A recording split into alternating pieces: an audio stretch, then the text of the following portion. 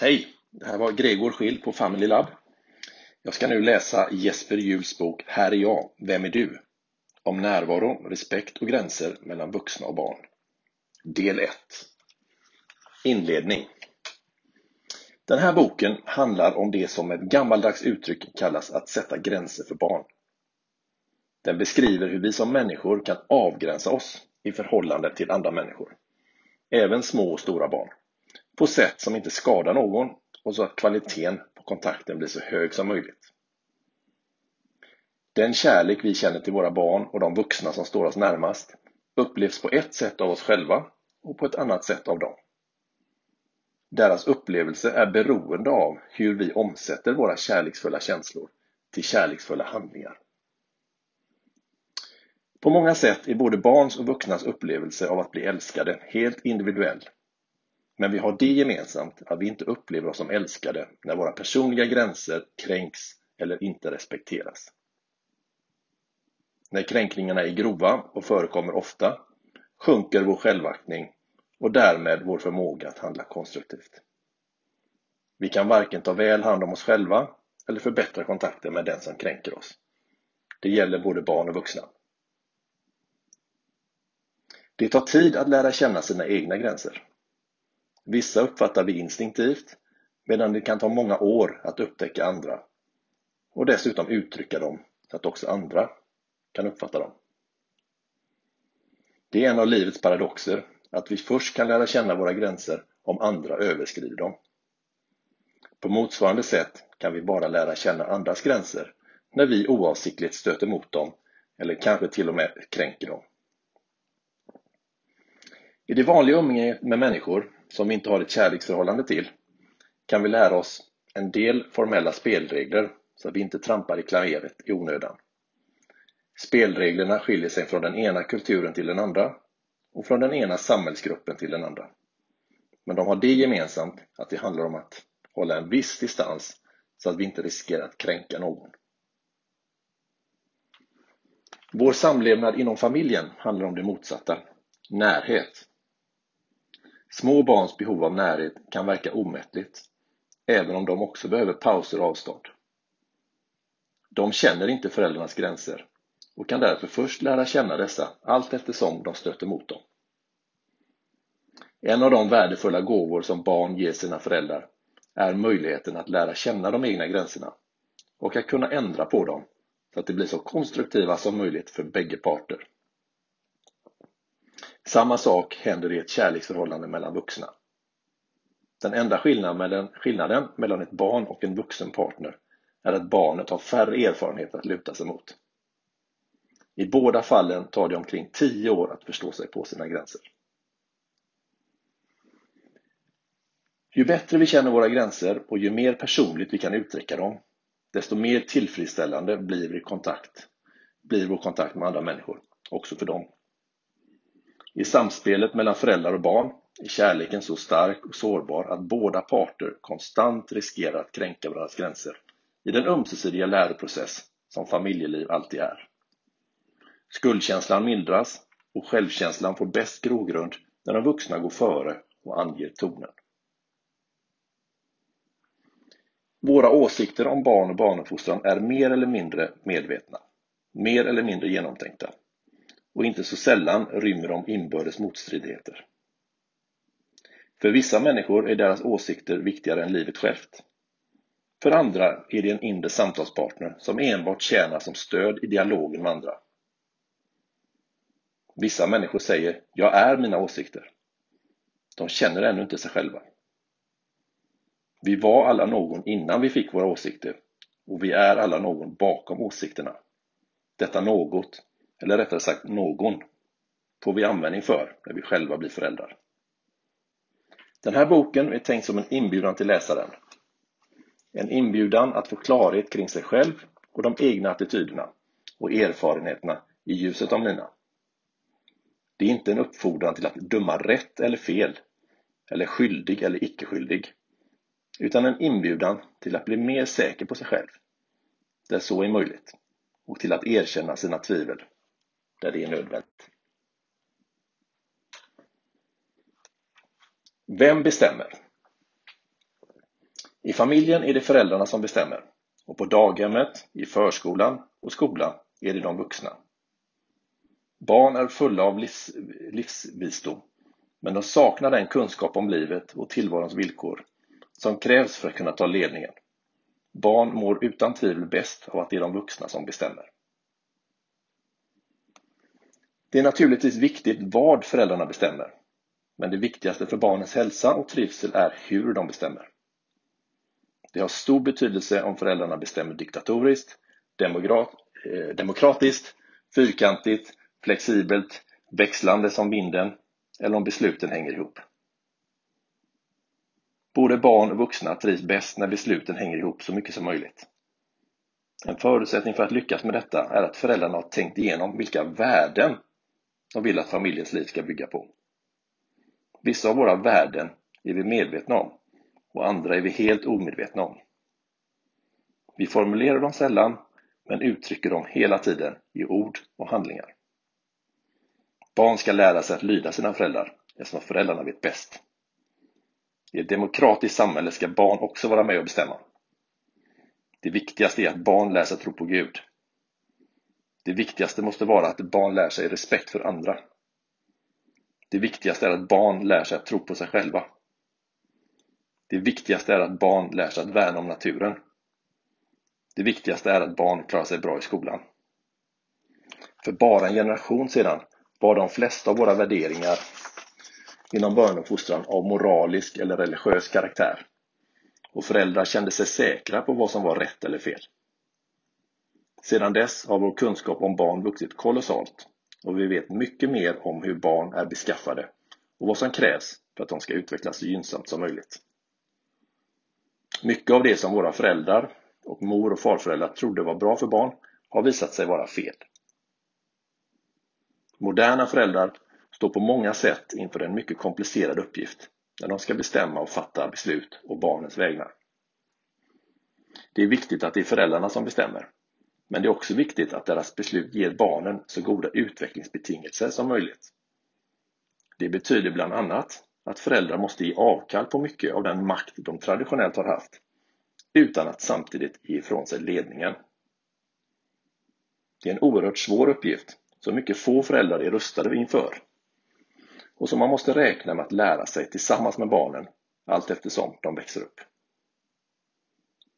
Denna ömsesidiga läroprocess leder oundvikligen till konflikter och frustrationer.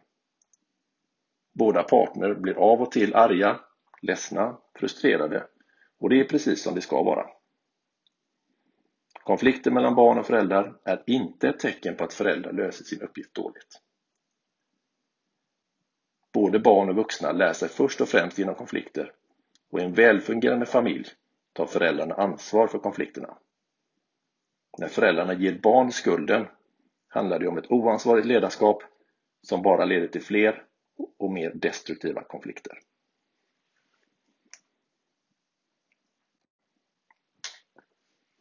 Makt.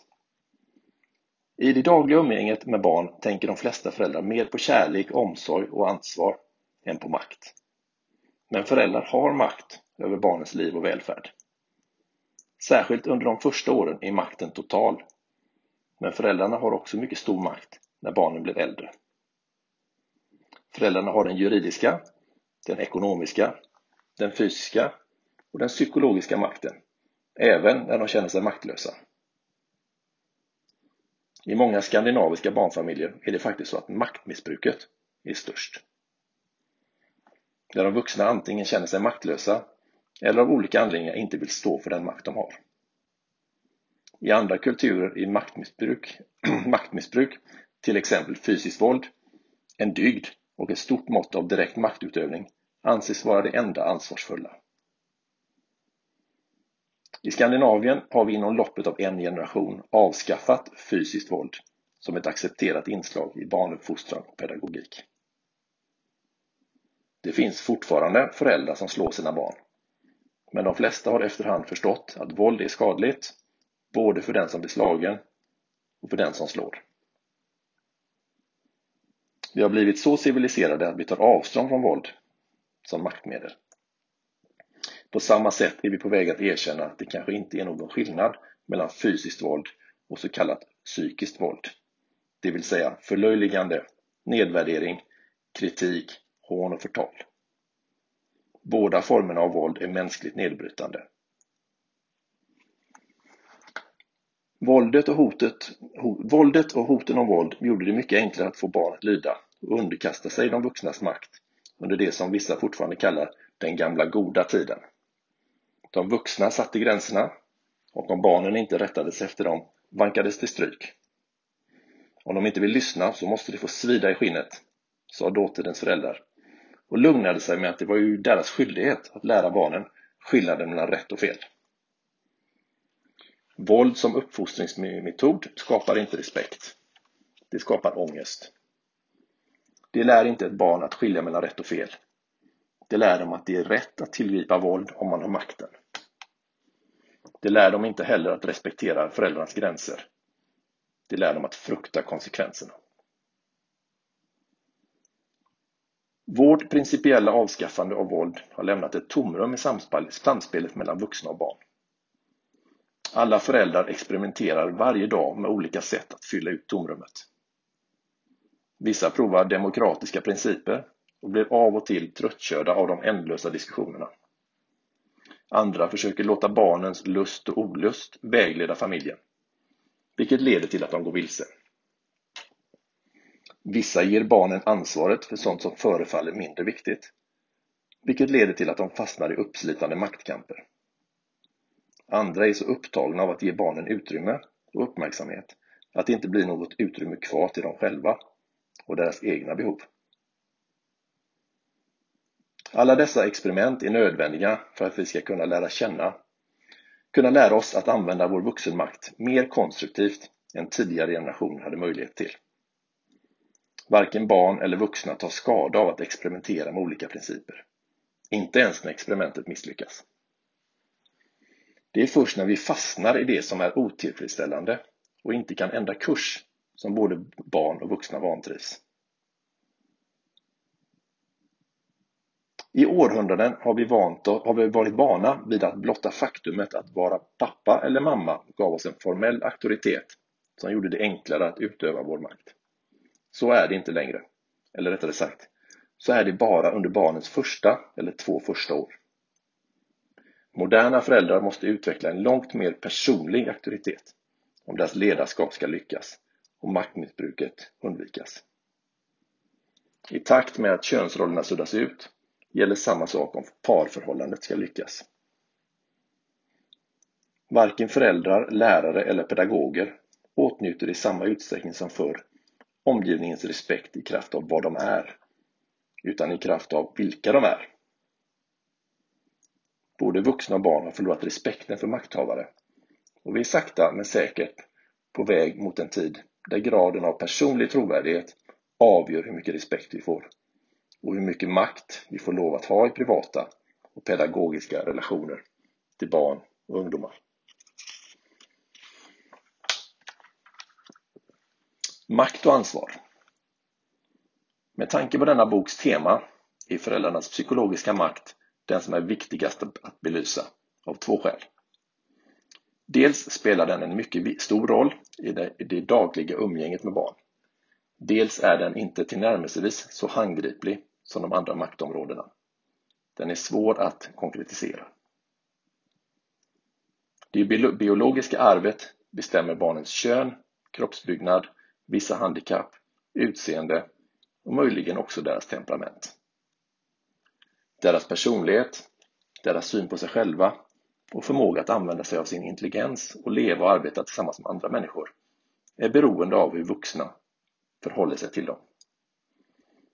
Först och främst är föräldrarna viktiga, men även förskollärare, mor- och farföräldrar, lärare och andra som barn knyter an till spelar en roll. I mitt arbete som familjeterapeut talar vi om samspelsprocessen som den faktor som först och främst är avgörande för en familjs välbefinnande. Innehållprocess.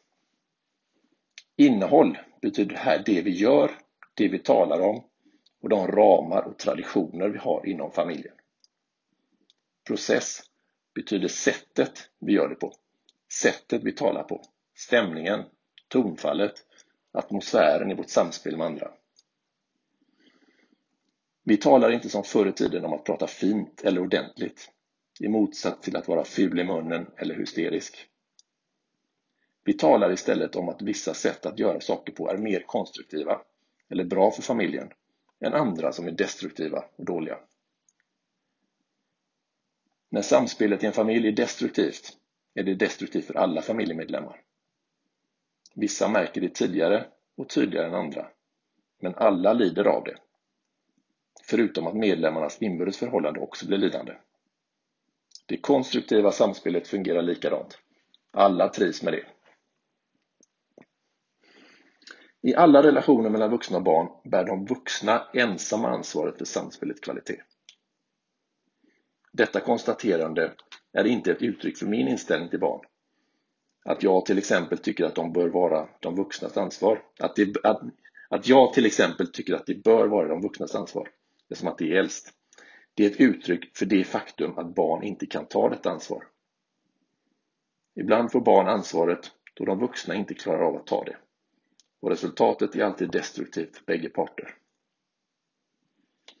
Detta har förvirrat och frustrerat många föräldrar och andra vuxna de senaste 25 åren, då de i ren välvilja försökt ge barnen ett mer demokratiskt inflytande. De vuxna har helt naturligt räknat med att barnen också kunnat ta ett medansvar, där de nu fick medinflytande. Men så är det inte. Barn kan vara med och bestämma vad familjen ska ha till middag, men de kan inte vara ansvariga för stämningen runt middagsbordet. Barn kan vara med och bestämma var familjen ska fira jul, men de kan inte vara ansvariga för hur familjen har det tillsammans under jullovet. Barnen i årskurs 7 kan till exempel själva bestämma vilket tema klassen ska arbeta med under en temavecka. Men de kan inte vara vare sig ansvariga eller medansvariga för den atmosfär som arbetet försiggår i. Ansvaret för samspelets kvalitet kan varken överlåtas till barnen eller delas med dem. Ansvaret åvilar enbart de vuxna. Det är de vuxnas viktigaste ansvar samtidigt som det är på det området som de utövar mest indirekt makt i samspelet med barn. Traditionellt har föräldrar accepterat detta ansvar när stämningen i familjen varit god och skjutit det ifrån sig när den var dålig. Så är det fortfarande i många familjer. När samspelet mellan barn och vuxna misslyckas ger föräldrarna och förskollärare och lärare barnen skulden. Det är inte bara oansvarigt av de vuxna. Det är oetiskt, eftersom att det bryter ner barnens livsduglighet. Alternativet är inte att föräldrar börjar ge sig själva skulden. Det gagnar ingen av parterna. Alternativet är att föräldrar tar ansvaret för det som just inträffat, för att om så är möjligt förebygga att det upprepas. Vi har en lång tradition av att tro att de känslor som vi med orätt kallar negativa, exempelvis vrede, raseri, irritation med flera, är det som gör skada. Så enkelt är det inte. Ofta är våra försök att göra rätt väl så destruktiva. Ett exempel. Ett ungt föräldrapar oroar sig över några episoder de upplevt med sin dotter på 1,5 år. För cirka 3 månader sedan började hon att då och då sätta sig på köksgolvet framför frysen. Hon pekade på frysen och sa: "Ha glass." De första gångerna tyckte vi faktiskt att det var gulligt och blev också en smula imponerade. Men nu har det utvecklat sig så att det kan ta upp emot en halvtimme att få bort henne därifrån. Vi tycker också att vi upplever något motsvarande i andra situationer, där vi inte vill precis samma sak som hon. Vad kan vi göra? Detta föräldrapar är på många sätt typiskt för sin generation. De är eftertänksamma och välorienterade. De följer intresserat med i det som sägs och skrivs om barnuppfostran och är mycket öppna för att diskutera sina åsikter och erfarenheter. De vill inte vara auktoritära och är noga med att deras dotter får all den uppmärksamhet hon behöver när hon är tillsammans med dem. De är inte arga eller irriterade på dottern, men är uppmärksamma på att detta kan utvecklas på ett olyckligt sätt, och det har de rätt i. Följande sker. Innehåll. Dottern talar om att hon skulle vilja ha en glass. Hennes pappa funderar ett ögonblick på saken och beslutar sig för att han inte vill ge henne en nu och säger: nej Caroline, du får inte en glass nu. Caroline säger: vill ha. Pappa säger: nej Caroline, du får ingen glass nu. Vi ska snart äta. Caroline blir frustrerad. Hon slår handflatan i golvet och upprepar sin önskan. Pappa säger: nej Caroline, du får ingen glass. Nu ska vi snart få riktig mat. Om du får en glass nu orkar du ingen kvällsmat, eller hur? Caroline insisterar med stigande frustration. Och så fortsätter det. Tills Caroline börjar gråta och hennes pappa lyfter upp henne och bär ut henne ur köket. Faderns motiv är viktiga. Han vill inte vara auktoritär och anstränger sig därför för att få Caroline att förstå varför han har bestämt att hon inte ska få en glass. Helst vill han uppnå konsensus, att Caroline ska se det förnuftiga i hans argument och vara överens med honom. Han skäller inte. Han försöker beveka Caroline och har hela tiden ögonkontakt med henne. På samma sätt försöker föräldrarna göra när hon inte vill lägga sig, inte vill gå hem från dagis, vill ha sommarskor på sig mitt i vintern och så vidare. De tycker inte om att hamna i känsloladdade konflikter med Caroline. De har nämligen dåliga erfarenheter av den sortens konflikter från sin egen uppväxt. De har båda gått på daghem under en tid då förskollärarna försökte övertyga barnen om att alla konflikter kunde lösas med förnuftets hjälp och att det var fel att vara oresonlig. Konflikterna med Caroline får dem att känna sig som dåliga föräldrar. Följande inträffar. Process. Fadern vill uppnå samförstånd och håller kvar ögonkontakten med Caroline mycket länge. Och eftersom han upplever hennes stigande frustration som tecken på att han inte riktigt lyckas med sin uppfostran, gör det att ledarskapet, ansvaret för situationen, glider över till Caroline. Hon både ser och hör faderns oro och obehag och befinner sig plötsligt i en position där hon har ansvaret för om han ser glad eller olycklig ut. Till slut har hon både ansvaret för sin fars välbefinnande och för hur länge konflikten ska pågå. Det ansvaret kan inte barn bära. Där de trots allt försöker klara uppgiften kommer det se ut som att de har tagit makten i familjen. Barn är inte intresserade av makt. När de börjar tyrannisera sina föräldrar beror detta på att föräldrarna inte tar på sig ledarskapet. Deras oresonliga uppförande är inte ett uttryck för maktbegär, utan för smärtan över att få bära ett alltför stort ansvar. Carolines föräldrar har hamnat i en knipa. De känner bara till ett alternativ. De egna föräldrarnas tjafsa inte. Om du inte lyssnar på vad vi säger åker du i säng. Och det är ögonblickligen. Och nu ska du vara snäll. Du må tro att mamma blir arg om du inte slutar med de här dumheterna.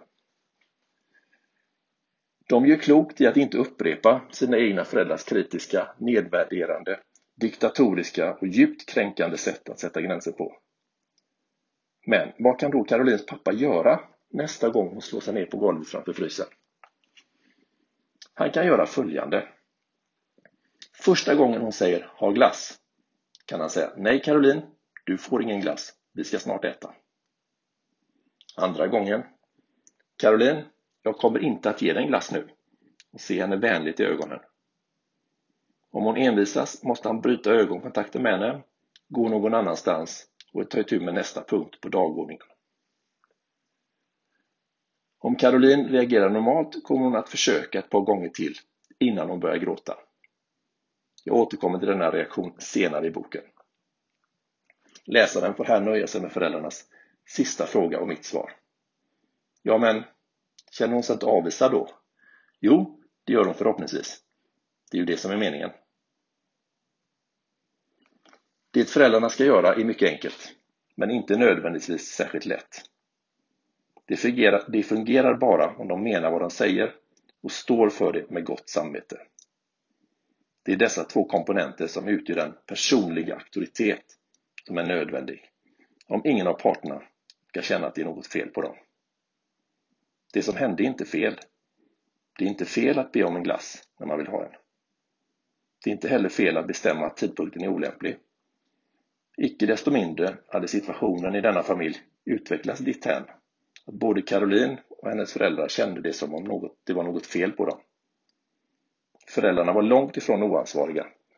De visste bara inte hur de skulle ta ansvar på ett konstruktivt sätt när de använde sin makt.